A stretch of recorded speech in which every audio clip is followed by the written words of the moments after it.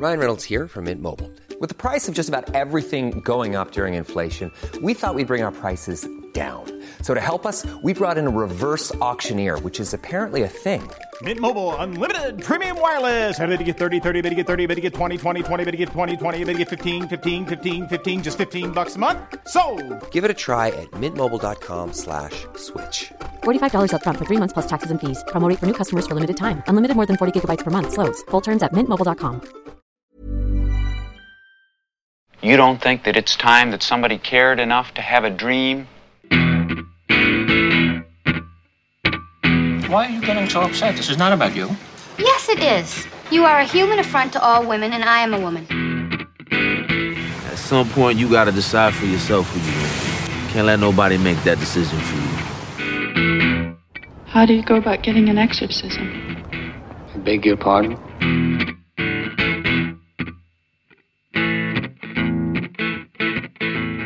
Hi, this is Mark Kermode. Thanks for downloading this Kermode on Film podcast. This week we're joined yet again by Jack Howard, and we're going to be talking about Joker. People think you're weird.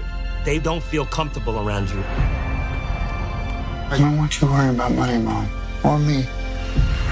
All that sacrifice, she must love you very much. She always tells me to smile and put on a happy face. You're so funny, Arthur. So, for this entire podcast, we're going to talk about Joker, which I think the last time we were together was at the live recording of the podcast, which we did at the London Podcast Festival. Which was great fun. It was great fun, wasn't it? Yeah. We went on for much longer than we should have done. Because there was that thing, as we came to the end, I realised that, short of actually sending somebody out with a broom to sweep the stage, they were like turning the lights on and opening. Or chasing us off with the broom. It was like that. But a lot of what we talked about then was Joker, which neither of us had seen. But we were very highly anticipating the release of it. We showed the trailer and we both agreed that the trailer had us very, very hyped up, and we were hoping that the film itself wouldn't disappoint. So we've now both seen the film. So the first thing I'd say, you usually say this, but I'll say it, is this is going to be a spoiler-tastic podcast. So we are going to talk about the Joker without any sense of not spoiling it for you. So our assumption is that you've seen the film. If you haven't seen the film, my suggestion would be go see it. Go see it, yes. But also don't listen to this unless you have no interest in seeing it. But I would really recommend seeing it. It's worth seeing. It's very interesting. Whether you love it or loathe it or anything in between. Right. And then come back. Come back and hear us talk about it. Yeah, and disagree. So, well, Jack, I'm going to allow you to start in that case, since you just said it is very worth seeing. So, initial reactions to Joker. I've seen it twice now, and I think I'm still a bit flip-floppy on it. But I think it's really good. I think it's very interesting. I think the performance is incredible. I think it's a very original film to be seeing in 2019. Obviously, everybody's talking about how it owes so much to 70s cinema, specifically King of Comedy and Taxi Driver. But I also think that we haven't really seen anything like that, really, for a long time. So, yeah, I thought it was a very interesting take on it, and especially for a comic book character to see something taken this seriously. Obviously, everybody knows that Christopher Nolan redefined the way that comic book movies can be presented, but I think this has done something new again and created a different way for movies to be done in that genre. And I think that because of the success of it, I find that very interesting, that I think we're going to see a shift in the future, which I find, again, very, very fascinating. But I think there's a lot to talk about in it. So that's my initial view of it. What's your initial reaction? Well, so my opening thoughts are, not dissimilar in terms of the conflict. So the first thing is that it's directed by Todd Phillips, who made the Hangover movies, which I detest. Right. I like the first one. That's fine. Okay, and didn't see the third. Yeah, I did. I had the smarts to stop at 2. Jack, it wasn't smart. It was my job. Yeah. Believe me, I didn't make this decision, lightly. But so I really didn't like the Hangover movies at all, and I also have to say that I don't like Todd Phillips, because every time he opens his mouth, he seems to put his foot in it. Right. Most recently, there was an interview that he did in which he was asked why it was that he wasn't doing the comedies anymore. Yeah. And he said, well, all that comedy's been killed by woke culture. All the really funny guys can't make those films anymore. Yeah. Which you go, interesting that was the the choice of words. But I also think trust the tale, not the teller. Totally. I think you cannot judge a movie in terms of whether you personally like the director, because heaven knows there's loads of movies that I like, and also I've never met Todd Phillips. I'm just working from his public persona. I'm sure there are loads of people that don't like me that have never met me, and of course if they did meet me, they'd realise that I'm lovely. So I reviewed it.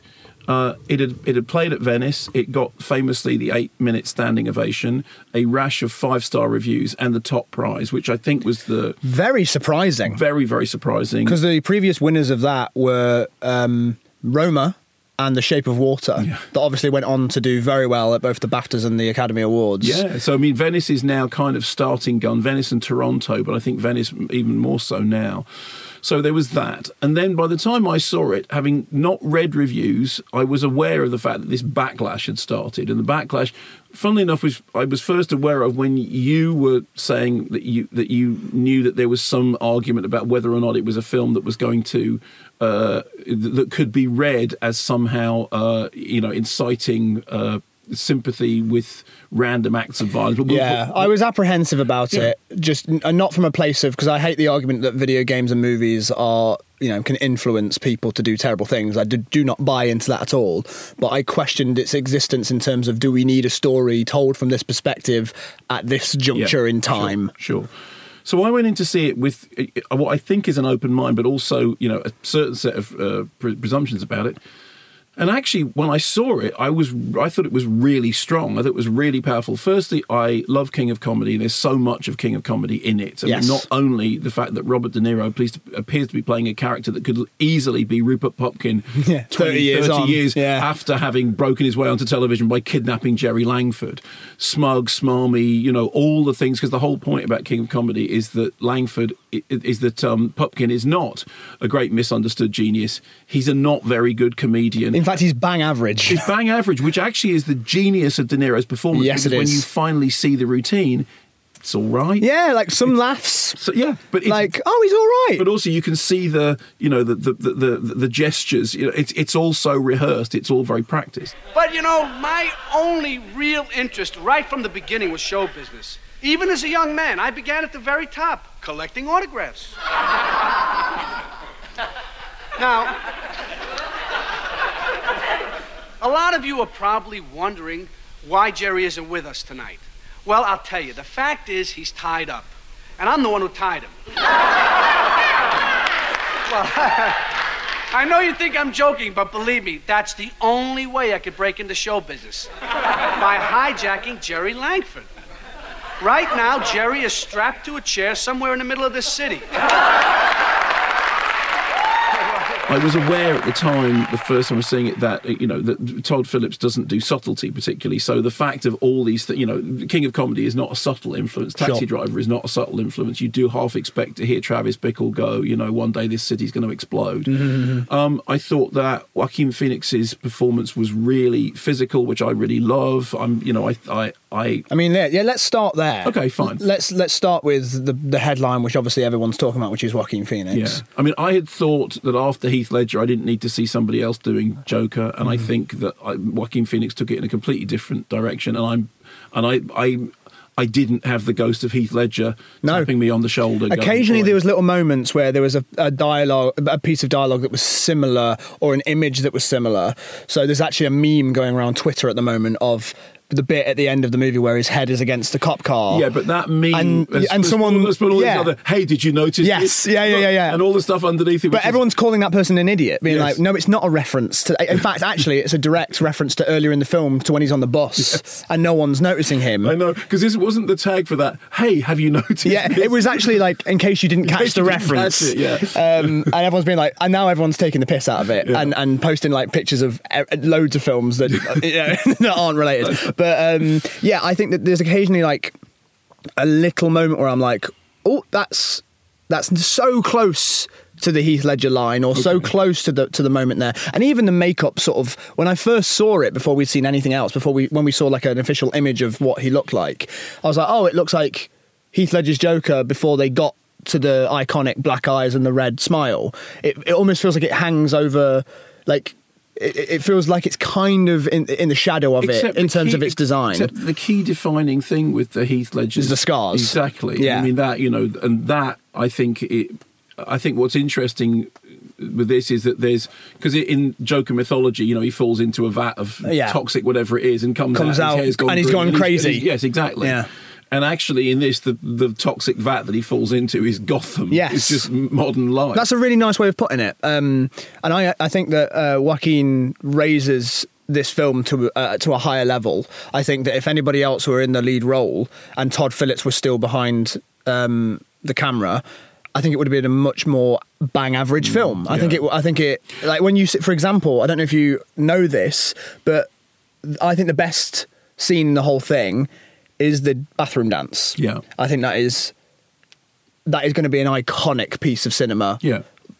In the future. I think it's wonderful. Yeah. And in the script, it was such an average scene. Yeah. It was, and this has been revealed recently, the New York Times did a whole piece on it where Todd Phillips did a sort of breakdown of it. Yeah. And in the script, it was Arthur comes into the bathroom, looks himself in the mirror, throws up, hides the gun, washes off his makeup. And that's boring. And then I've got to imagine, because he talks about it like, me and Joaquin talked about, that doesn't seem like a very Arthur thing to do. But I've got to imagine that Joaquin was the one who was constantly challenging it and being like, what can we do that's different? Yeah.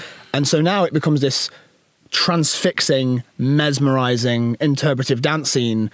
And the reason why I love it so much is because, just to be a bit more personal, is that I could completely empathise with Arthur in certain parts of his life, feeling angry and just frustrated with things and it just being under the surface. I've totally that's why I think Fight Club has been so successful. It's why I think Travis Bickle and all these things have been so successful, because there's an element in there of relatability. Do you know what it reminded me of very slightly? And I know this sounds like a stupid left turn. Go on. It reminded me of that bit in Love Actually, right? When Laura Linney has finally got the guy to come home with her. Yep. And she walks into the house and she says, "Excuse me a minute."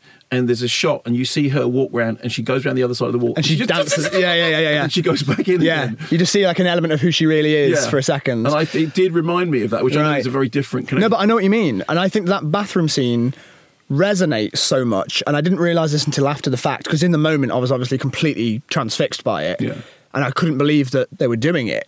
It just felt so bold of a move to do a whole scene like that. And I think the reason why it meant so much to me is because I could feel that his tension was up so high. I almost imagine it like a thermometer that was like full, and then he shot those men, and then the thermometer dropped down to 0, and so there was no pressure left, and all he could do in that moment was feel free and loose and just like himself. Which is also a really, probably the darkest moment in it, because that's it. Because what he's done is, and when I wrote the Observer review, I made the comparison between him and Michael Rooker's character in Henry Portrait of a Serial Killer, that he's somebody whose existence is defined by the fact that he can do this that he's discovered what he thinks is a superpower, which is the ability to kill people. And actually, that's we'll talk about this a bit later, that's one of the questions about whether or not it's sympathetic, because I think that toxic thing about he finds his own existence by the realization that actually he can wreak horrible damage is the most alarming thing about the film. The other thing I would say is, did you not feel that the tap on the shoulder isn't Heath Ledger, but it's actually Joaquin Phoenix in You Were Never Really Here? Right, yeah, 100%. Without that performance, you couldn't have this performance. You have kids, Joe? No. Nina. Her name is Nina. I've heard of these places. Underage girls. Senator, if she's there, I'll get her.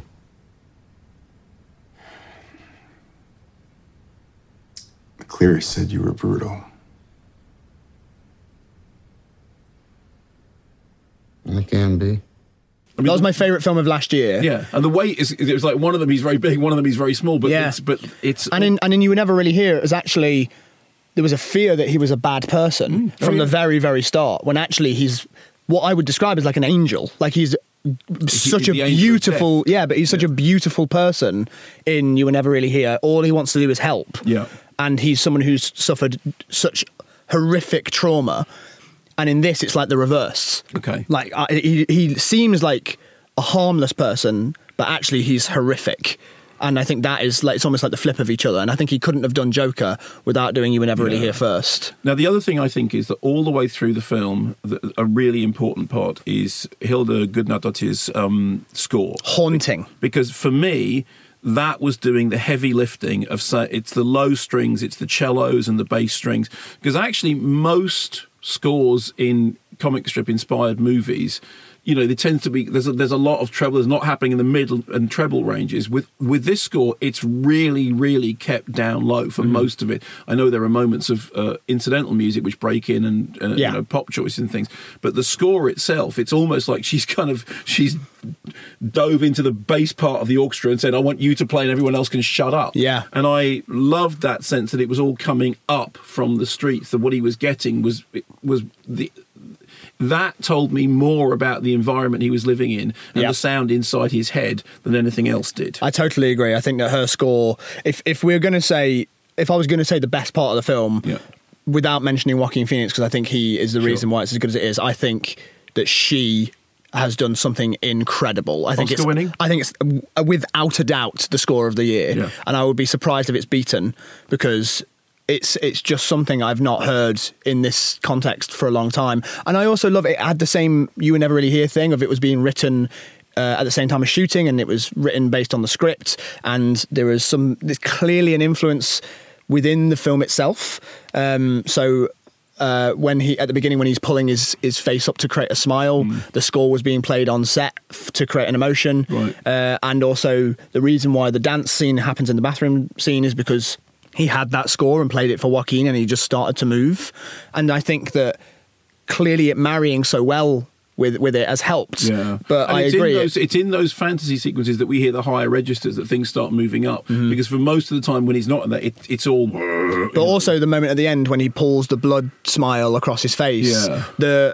The way that it sounds triumphant, but also sad, and it mixes the themes from all over the movie. But the reason the triumph sounds sad is because you know it's come out of this bass register. It's kind of it kind of surges up like a wave, but it's horrible because you know where it's come from. Totally, it's actually come from all those things going on that are telling you this is not good. This is not good. This is very, very bad. Yeah.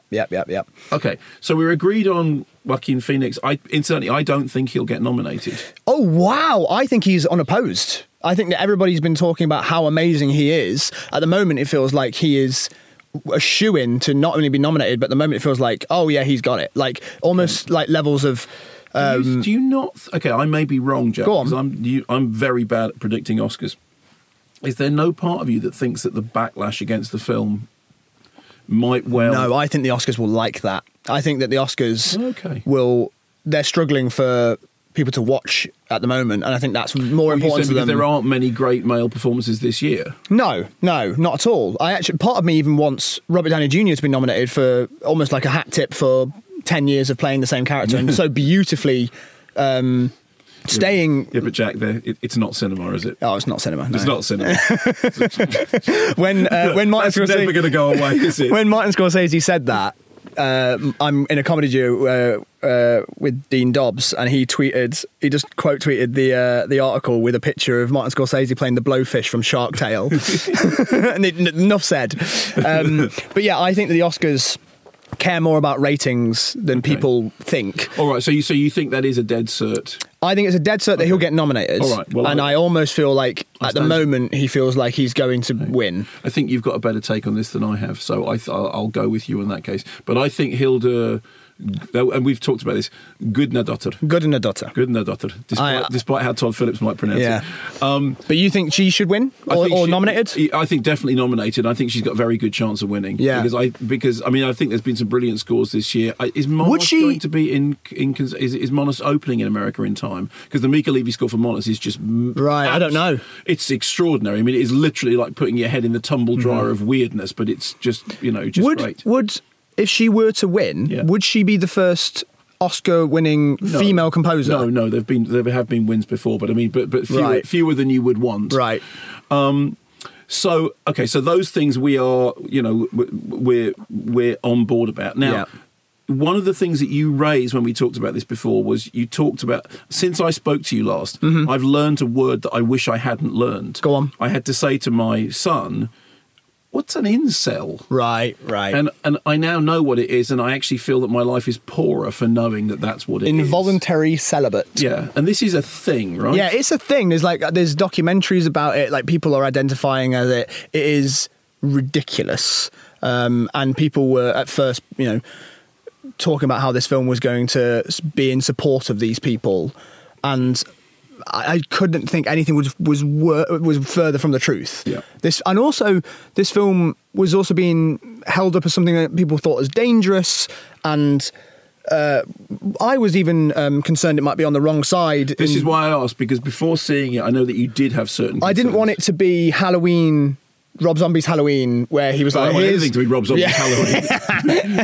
But that felt like a checklist of like, here's why this guy is a serial killer. Yeah. And comes from an abused home, and his mum's a stripper, and he kills animals, and now he's going to kill people. Yeah. And it just makes him less scary.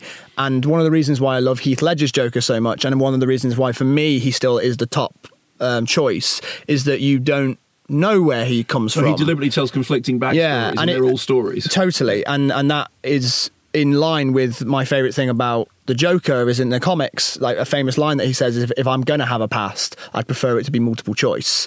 And I think that is... That's great. Which strip is that from? That's from The Killing Joke. That's brilliant. I mean, what is it with you?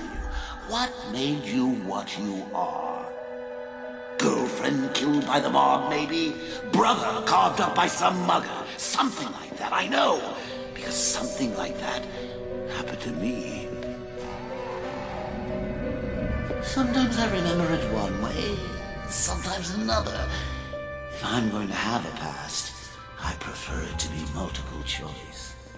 So you see his backstory in The Killing Joke, and you see actually because Killing Joke is a big inspiration for Joker. Yeah, totally. It's like the one that everyone goes to. That's where the comedian comes into the Totally, yeah. It's when he's a stand-up, it's him getting pushed into the vat of acid, but actually the reason why he becomes the Joker is because Batman creates the Joker. Yeah. And in the film, it's the reverse, is that the Joker is... And we've seen that before in Burton's Batman, but this time it was more like he influenced the creation of what we know to become Batman. And we'll get onto that in a second, because I think that's an interesting thing.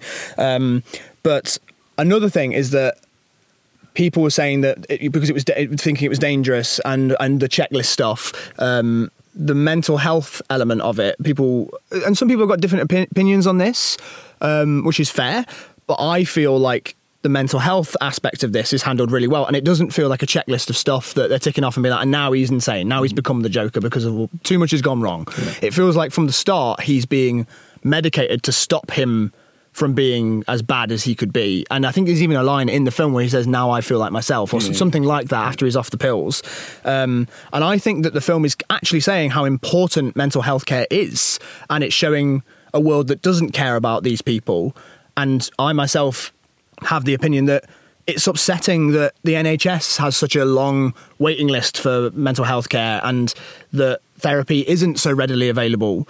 I think that's a really big problem, and I think the film is saying that. There is a scene very early on in which he goes to see the person we refer to as his healthcare worker. Is basically his liaison point between him and the healthcare practices. Mm-hmm. And he's very aggressive toward her. But the point is, she's the one that's being shut down, and she says that all these programs are being shut down. What's happening in Gotham? I mean, there's a very clear kind of Trumpy thing going on here, that it's to do with the rich getting richer, the poor are getting poorer. All these services are being shut down, and actually, I think that context of what's happening is very important. That if he can't have this, when he says, "Who's going to be my point of contact from now on?" and she just kind of she rolls her eyes in a way which suggests, that's the whole point. And she even point blank says, these people don't give a shit about you, and they don't give a shit about me. Yeah, and that is the point at which those things tip over. I also think, and I think this is important, there is a big difference between a character being sympathetic and empathetic, and also between being sympathetic and pitiful, because in the case of Arthur, I don't think the suggestion is that you sympathise with what he does. I think that when he kills the guys on the subway, it's horrible. Totally. I mean, they're horrible guys, but he's this is the violence against violence, and this is something you can take back to movies like Death Wish, which people misremember Death Wish. I mean, Death Wish is a Michael Winner film, so let's not make any sort of great claims, but it's not the film that people remember it being. By the time you get to Death Wish 2 and Death Wish 3, it is exactly the film that people imagine it to be. But the original Death Wish is about somebody being driven to something which is bad, which is not good, which is, that they are driven to violence, and it's the violence begets violence, which is kind of the argument of Sam Peckinpah's Straw Dogs, or, all those kind of classic 70s texts that we think of. A Clockwork Orange as well. Yeah, although Clockwork Orange is slightly different, because Clockwork Orange is satirical, and which Death Wish isn't. Mm-hmm. There is something about Clockwork Orange in terms of as soon as you put any form of violence in a costume that becomes iconic, the responses start to become the same, because people are very apt. I mean, we currently live in a world in which America has a massive amount of guns, and Trump thinks that the solution is to stop flavoured tobacco, video games, and you're going and add more guns. Yeah, the solution would probably be the guns, but but let's talk about absolutely everything else. And I'm, as a lifelong, defender of movies, I feel the same way as you do about, movies being used as a stick with which to, it's just a way of getting round the. Let's do videos. Let's not do the fact that you can buy guns. I'm very clear about this.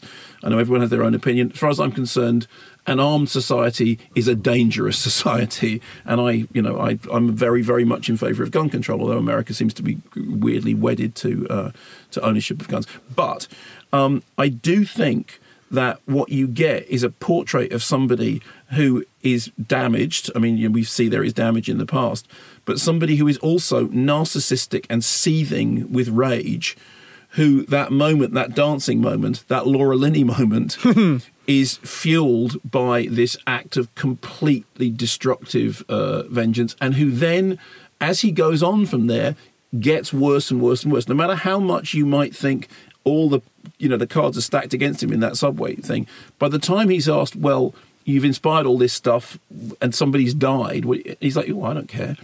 By that point, he has tipped over into it. So I don't think the argument is that he's sympathetic. I also don't think anybody would look at him and think, oh, that's a great role model. Yeah, exactly. That's great. I want to be like that guy. Because it's not like Jack Nicholson saying, I'm the world's first fully functioning homicidal artist, which is funny. The thing is, he's not funny. In the same way as Rupert Pupkin, he's not funny.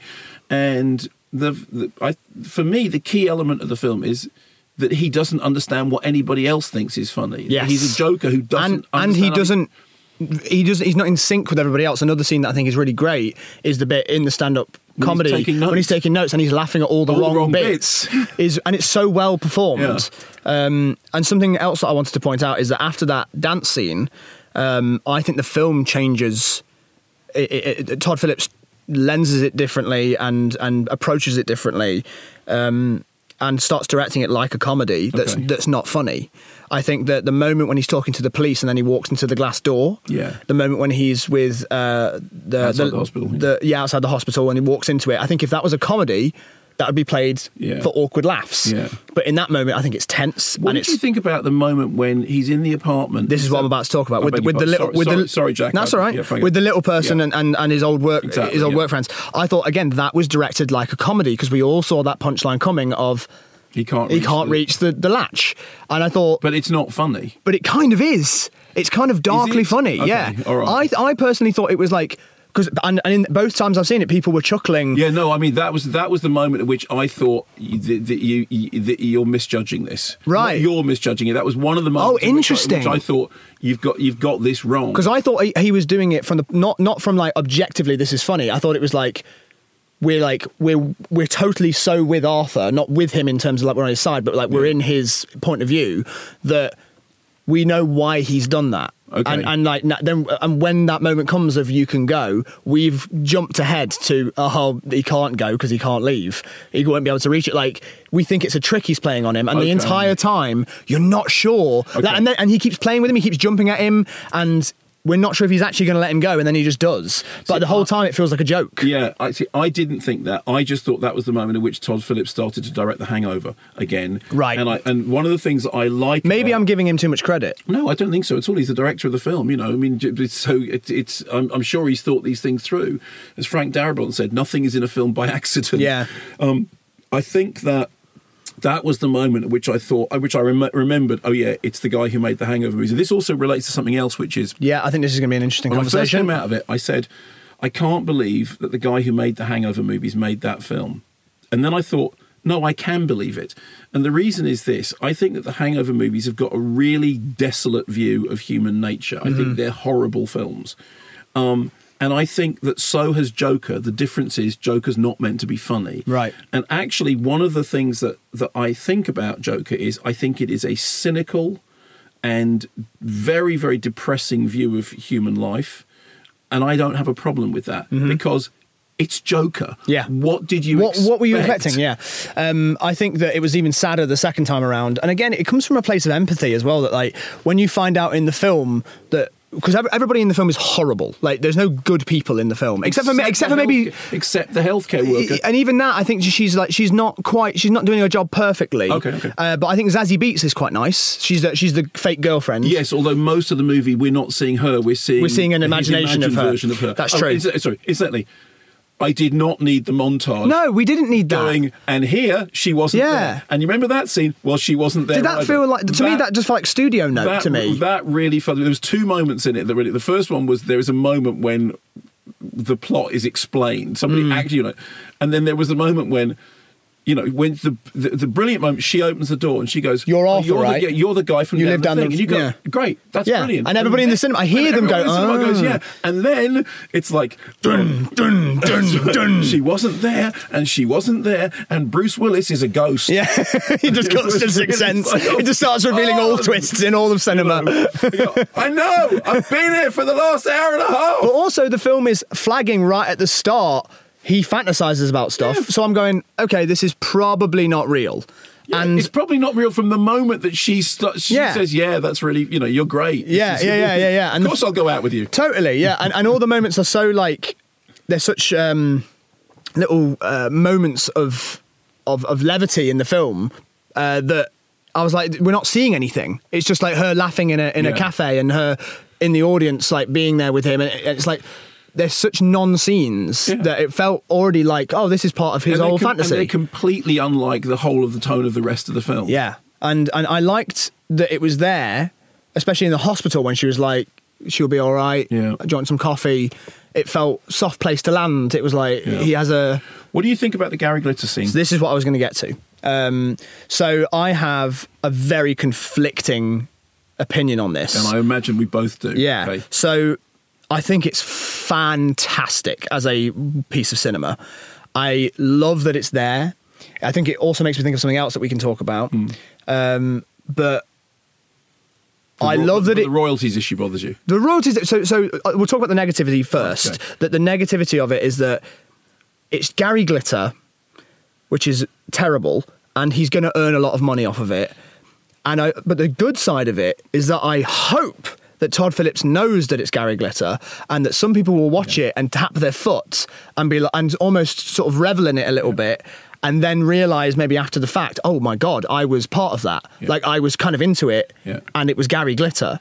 So coming out of it, they'll have to challenge their own experience, which is, I think, what kind of the film is about. That like maybe you're part of something that you don't really think you're part of, and you're not as switched on in that way as maybe you care to believe you are. But then I think this is the director of The Hangover, and he put Mike Tyson in that film, and he is a convicted rapist. And I think that is like a conflicting thing I have, that we've said earlier, like don't judge, trust the tale, not the teller, But I can't help but be like, it is the same person who did that as a joke. Yeah, absolutely. Now, here's the thing. Of course, because people say to me, your problem is you're so aware of it being Todd Phillips. Go, yeah, it's because his name's at the beginning of the film, and I'm really sorry that I've seen the other films.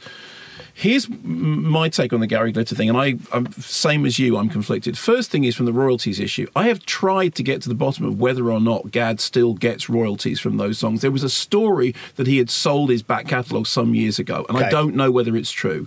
I know that there have been stories saying he will get royalties, so I don't know definitively either way. But it's all headline stuff. It's all this stuff that's getting shared.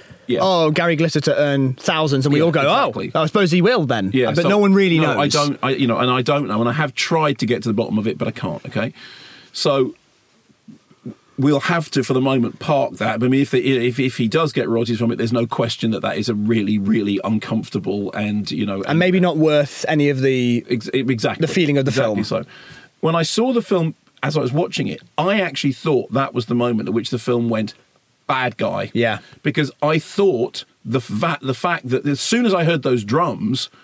Because, if I'm the age I am, as soon as you hear vroom, boom, boom, you immediately think paedophile. Right. I mean, it's astonishing because I have many friends who work on those the Top of the Pops programs, that you see on BBC Four all the time, and sure. you're constantly just having to cut out, right. People like Gary Glitter who, for very good reason, are no longer. Mm-hmm. But apparently they use that song a lot in sports events in America. So this is the point. Okay. So firstly, there is a version of that. I mean, that song is co-written by Gary Glitter and I think Mike Leander. And there's a version of it as well, which is credited to the Glitter Band as opposed to Gary Glitter. And in fact, on the IMDb listing of it, it lists it as Rock and Roll Part 2 by the Glitter Band, not by Gary Glitter. I don't know whether any of this has any relevance. The point is, that song was used as a sporting anthem for ages. In America, it's referred to as the Hey Song. Yes. And so there is a cultural thing, which is that when you hear the in America, they think sporting event. And of course, it turns up in Any Given Sunday, the Oliver Stone film, which I think was made before any of the revelations broke. Okay. But it has a popular place in American sporting culture. However, I don't think for 1 minute... I mean, I thought that everyone now knows, including the Americans, because in fact the NFL have stopped using it. Right. Or there's been there's no way it got all the way through the editing process. There's no way without somebody going, do you know? There's no way. There's no way that they didn't know. And I think exactly the same as you did. That there's two things. On the one hand, it's the film going bad guy. Mm-hmm. That the sound that he's hearing in his head is Gary Glitter. Okay, bad. Mm-hmm. Okay, this is from now on. If you're sympathising now, mm-hmm. you're on the wrong side. And then the other part of me is thinking exactly what you said. The guy who put Mike Tyson in that movie, which is, and particularly since his recent comments about woke culture, there is a part of me that wonders whether it's just him going, because I want to say as well that ultimately, when I've seen a lot of interviews with Todd Phillips about this film, I actually quite like him. He seems to be very intelligent. He seems to be well spoken. Oh, I'm sure. And he's not really putting his foot in it very often. And then it's just this, again, it's one headline where he said... It wasn't a headline, it was buried in the article. Sure. But it's getting around as a headline thing. Yeah, but it was in an article about Joaquin Phoenix, and actually a very, very laudatory article about Joaquin Phoenix's thing, in which as a sub bar of that, they'd gone and spoken to Todd Phillips. Right. And he'd said, yeah, well, woke culture... Try making comedy in this woke culture, they don't want it. Exactly. It's funny guys can't make films anymore. But I think that's a shame that he said that.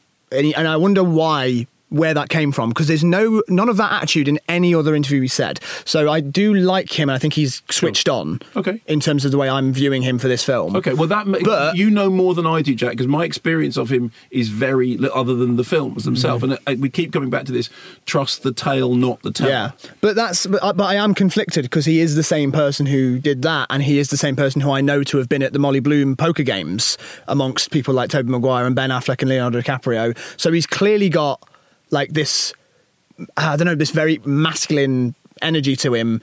But with the press for this film, I think mostly I've seen him be pretty switched on about stuff. Okay. And that's a shame that he went and said that thing, because I think it is tainting part of the film, and you can't help it.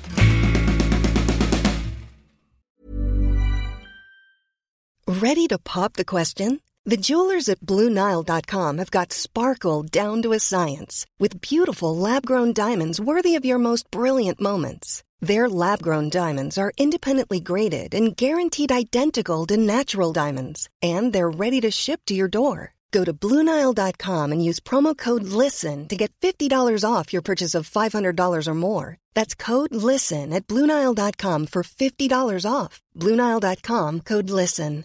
Hiring for your small business? If you're not looking for professionals on LinkedIn, you're looking in the wrong place. That's like looking for your car keys in a fish tank. LinkedIn helps you hire professionals you can't find anywhere else, even those who aren't actively searching for a new job but might be open to the perfect role. In a given month, over 70% of LinkedIn users don't even visit other leading job sites. So start looking in the right place. With LinkedIn, you can hire professionals like a professional. Post your free job on linkedin.com/people today. So the Gary Glitter thing also put me in mind of something else in the film. and I couldn't help but have my brain go there, that Arthur himself might be a paedophile. Oh. I think there is such a focus on children in the whole film. You see him on the bus entertaining a little boy. When he's in the lift with Zazie Beetz' character, there's a focus on her daughter. When he goes to the children's hospital, and then also before we assume he might have killed Zazie Beetz when he leaves, we don't know what happened. The last thing she says is, "My daughter's in the other room," and I don't know if it's intentional or not, but my brain couldn't help but go there, especially with the use of Gary Glitter. And all the sort of the weird sexual undertones of the film, him having a pornographic book, and him. There's also a shot of him, like, it's very subtle, but him masturbating in the background of a shot just after he's got in the fridge. It's before he gets the call to tell him that he's going on the show. There was just something about all that energy in the film that made me just. And I don't know if it's based in anything, but I couldn't help but consider it. I think it's I think that does.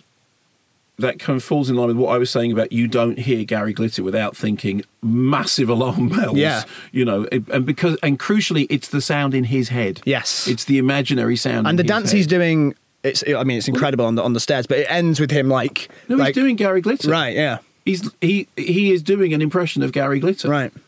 Which is kind of, particularly if you were somebody for whom Gary Glitter was a figure in your childhood along with Jimmy Savile, those things are now really, really alarming. And so, like, the fact that he's linked, like, that he's linking the Joker to the Gary Glitter, and especially, I didn't know the dance specifically was a Gary Glitter. That's how I read it, because that's what it looked like he was doing to me, because Gary Glitter used to do that, that kind of hands in the, Right. It is amazing. It is amazing now that you can.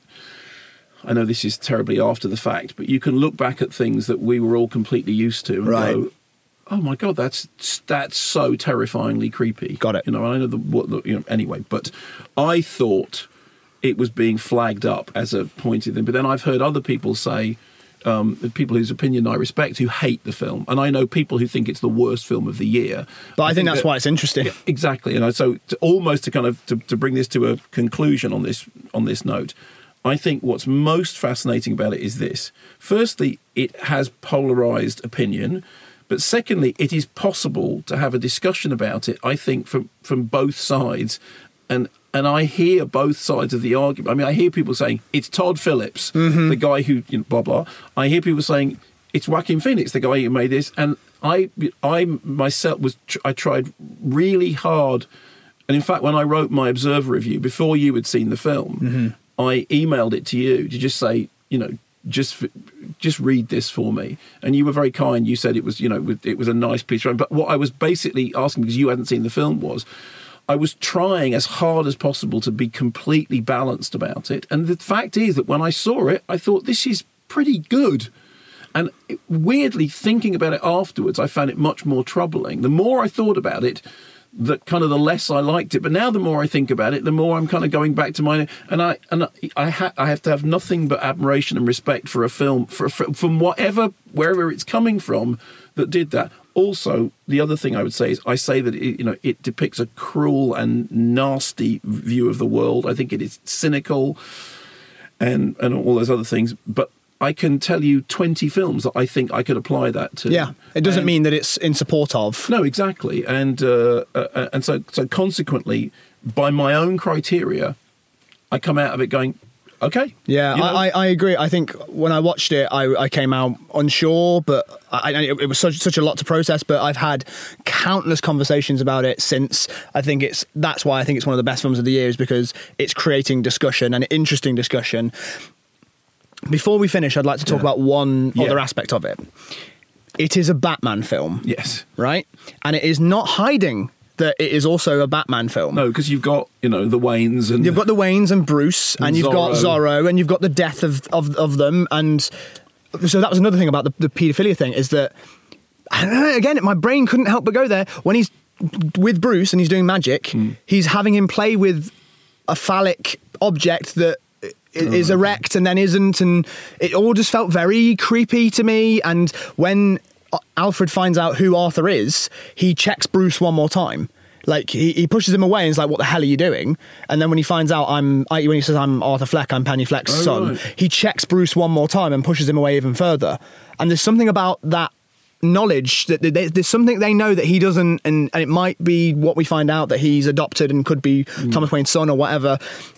But there was something about that made me feel very odd. And I think that no one's really talking about it, but maybe it's just me that's seeing it. But there was something about his atmosphere with children that made me feel very uncomfortable. But anyway, I think it does all the stuff we've talked about, all the interesting character study, the downfall of mental illness, the what's real, what's not, and it also revels in Batman lore. It also goes, that's Bruce Wayne. Bruce Wayne's going down a pole. That's how he's introduced into the movie. Yeah. That's Alfred. That's Thomas Wayne. That's where they're gonna get killed because they've just come out of Zorro.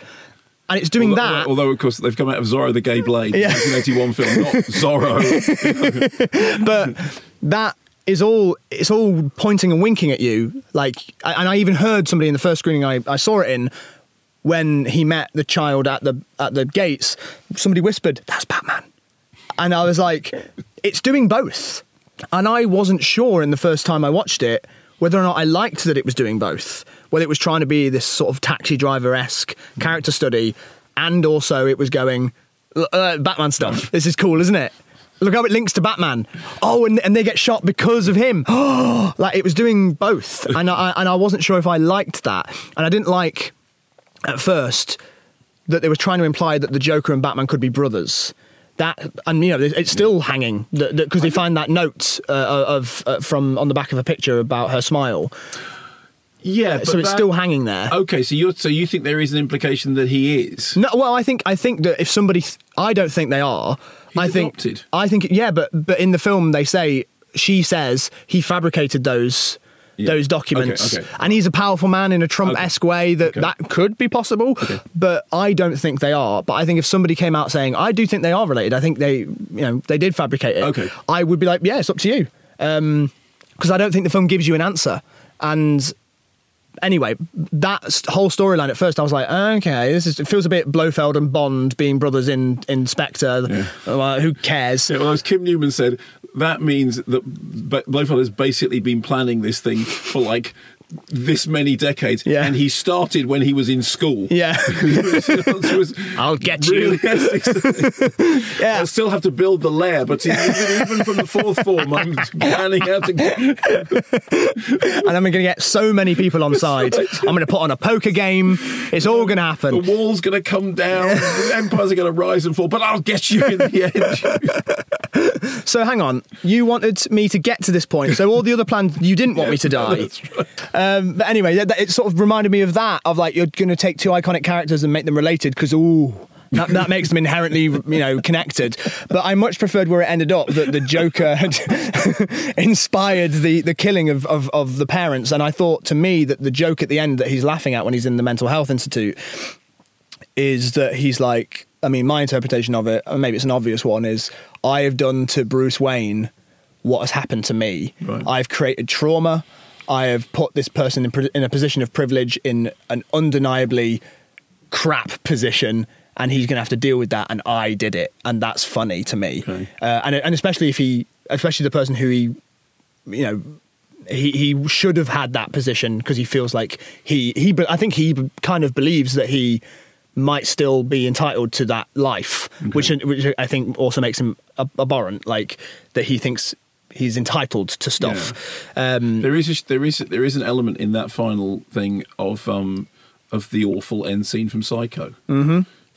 When explaining everything, yes, that's right. And the reason. In case you hadn't got this, well, his mother has been dead for quite some time. Yeah. But that was kind of preempted earlier on, and there is a scene earlier on which does go, oi, at the back, he's not very well. Yeah. The girlfriend isn't real. Well, she's the relationship isn't real. So yeah, and I thought that again, the ending, I think it does feel like it goes on a bit too long, but I think it is important. I mean, the running. I actually like feels like a comedy. Yeah, it feels like Benny Hill. Exactly. But horrific. And that goes with what I was saying about, like, it's directed like a comedy, even though it's not. The running along at the end. The running I thought was great. Actually a good gag. But I feel like the film could have ended when he said, you wouldn't get it. Yeah. Like it could, like when he says, I just thought of a joke and you wouldn't get it. It could have ended. It could have ended with him pulling the big blood smile on his face. Yeah. It feels like it could have ended anywhere, and it feels like that. And I don't feel like it shouldn't have carried on, but an element of me feels like, okay, we're sort of taking a while to wrap up.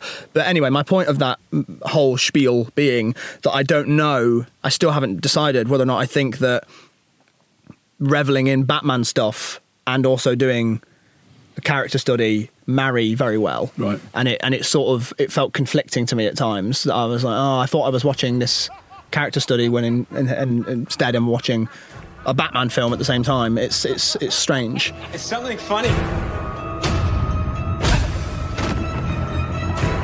Stay down, freak!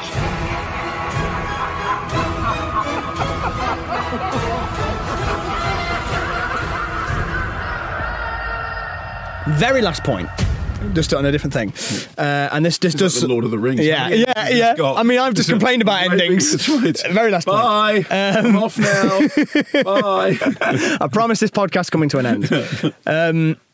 My biggest problem with the film, and I overall again loved it. Thought it was beautifully shot as well. We haven't really mentioned that, but I thought it was beautifully shot. It does look good.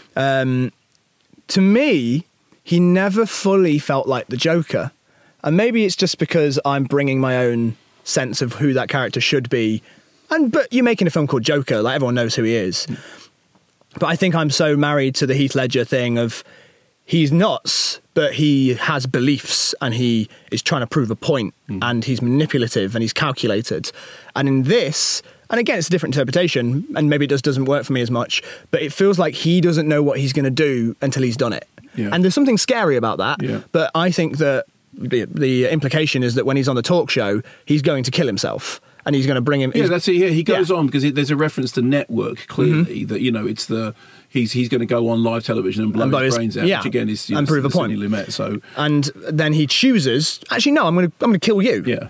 And I don't think he knows he's going to do that until he's on the show. Yeah. That's what it feels like to me. Yeah. And also killing Murray. But is also, in terms of his own, is a failure. Killing himself to say, look at me, I've been treated so badly, and this is one thing. But shooting Murray is a totally different thing, which is in itself a failure. Because I think I agree with your point about he doesn't ever seem to be Joker, because I thought that the point was that Joker is actually everyone else's reaction. Joker is all the rioters with the face masks on, and that's why there's a like disorganized V for Vendetta thing going on there, which is that and this again it's to where the source of all this stuff comes from. But it's that idea that Joker exists as an idea, as opposed to a person, which of course was actually explored in the Chris Nolan films. Yeah, that he's a symbol in the same way that Batman is, and even in the talk show he says, "Did you do this to become a symbol?" Yeah. And he goes, "No, I don't believe in anything." Yeah. And that's something that rubs me the wrong way in terms of who the Joker is, because I think he's totally in The Dark Knight. He's trying to prove that all people are inherently like him. I don't want to see another movie now in which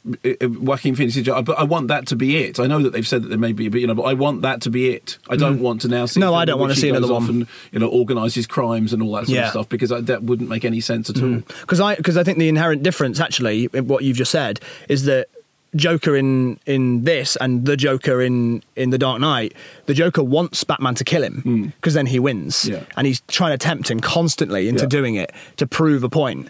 And I think that in this, he has no grander point, and he doesn't know what he's going to do until he's done it, and he's just reveling in the chaos of it, which in its way is its own interpretation of Joker, but for me just didn't fit what I perceived to be the character. He just didn't seem to be smart enough or calculated enough to... He's not the guy who's going to have two ferries with a bomb switch, is he? Yeah. And go, that's not going to happen. He's not going to manipulate a situation. Like the whole scene with Harvey Dent in The Dark Knight, where he manipulates him and tells him about like how if I tell the press that a gangbanger or some soldiers will get blown up... And he just, that manipulative side of him is not explored here. And that's something I kind of missed. But it would have been the same thing again. So it's different. The White Smoke suggests that they've elected 3 new popes since we started talking. So we're going to bring this to a close. And actually, the weird thing is we could carry on. So, but thanks ever so much. Thanks for listening. Yeah. Let us know if you want us to talk about any past movies as well. We always do that. Talk about old films as well. There's a couple of things that I want you to watch that just so that we can have a row about them. Okay. Anyway, Jack, thanks very much. See you soon. Bye-bye.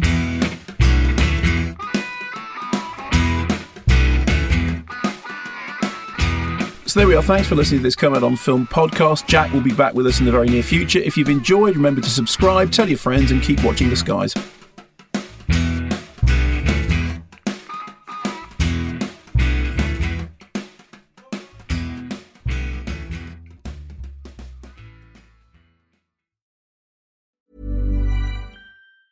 Mom deserves the best, and there's no better place to shop for Mother's Day than Whole Foods Market. They're your destination for unbeatable savings, from premium gifts to show-stopping flowers and irresistible desserts. Start by saving 33% with Prime on all body care and candles. Then get a 15-stem bunch of tulips for just $9.99 each with Prime. Round out Mom's menu with festive rosé, irresistible berry chantilly cake, and more special treats. Come celebrate Mother's Day at Whole Foods Market.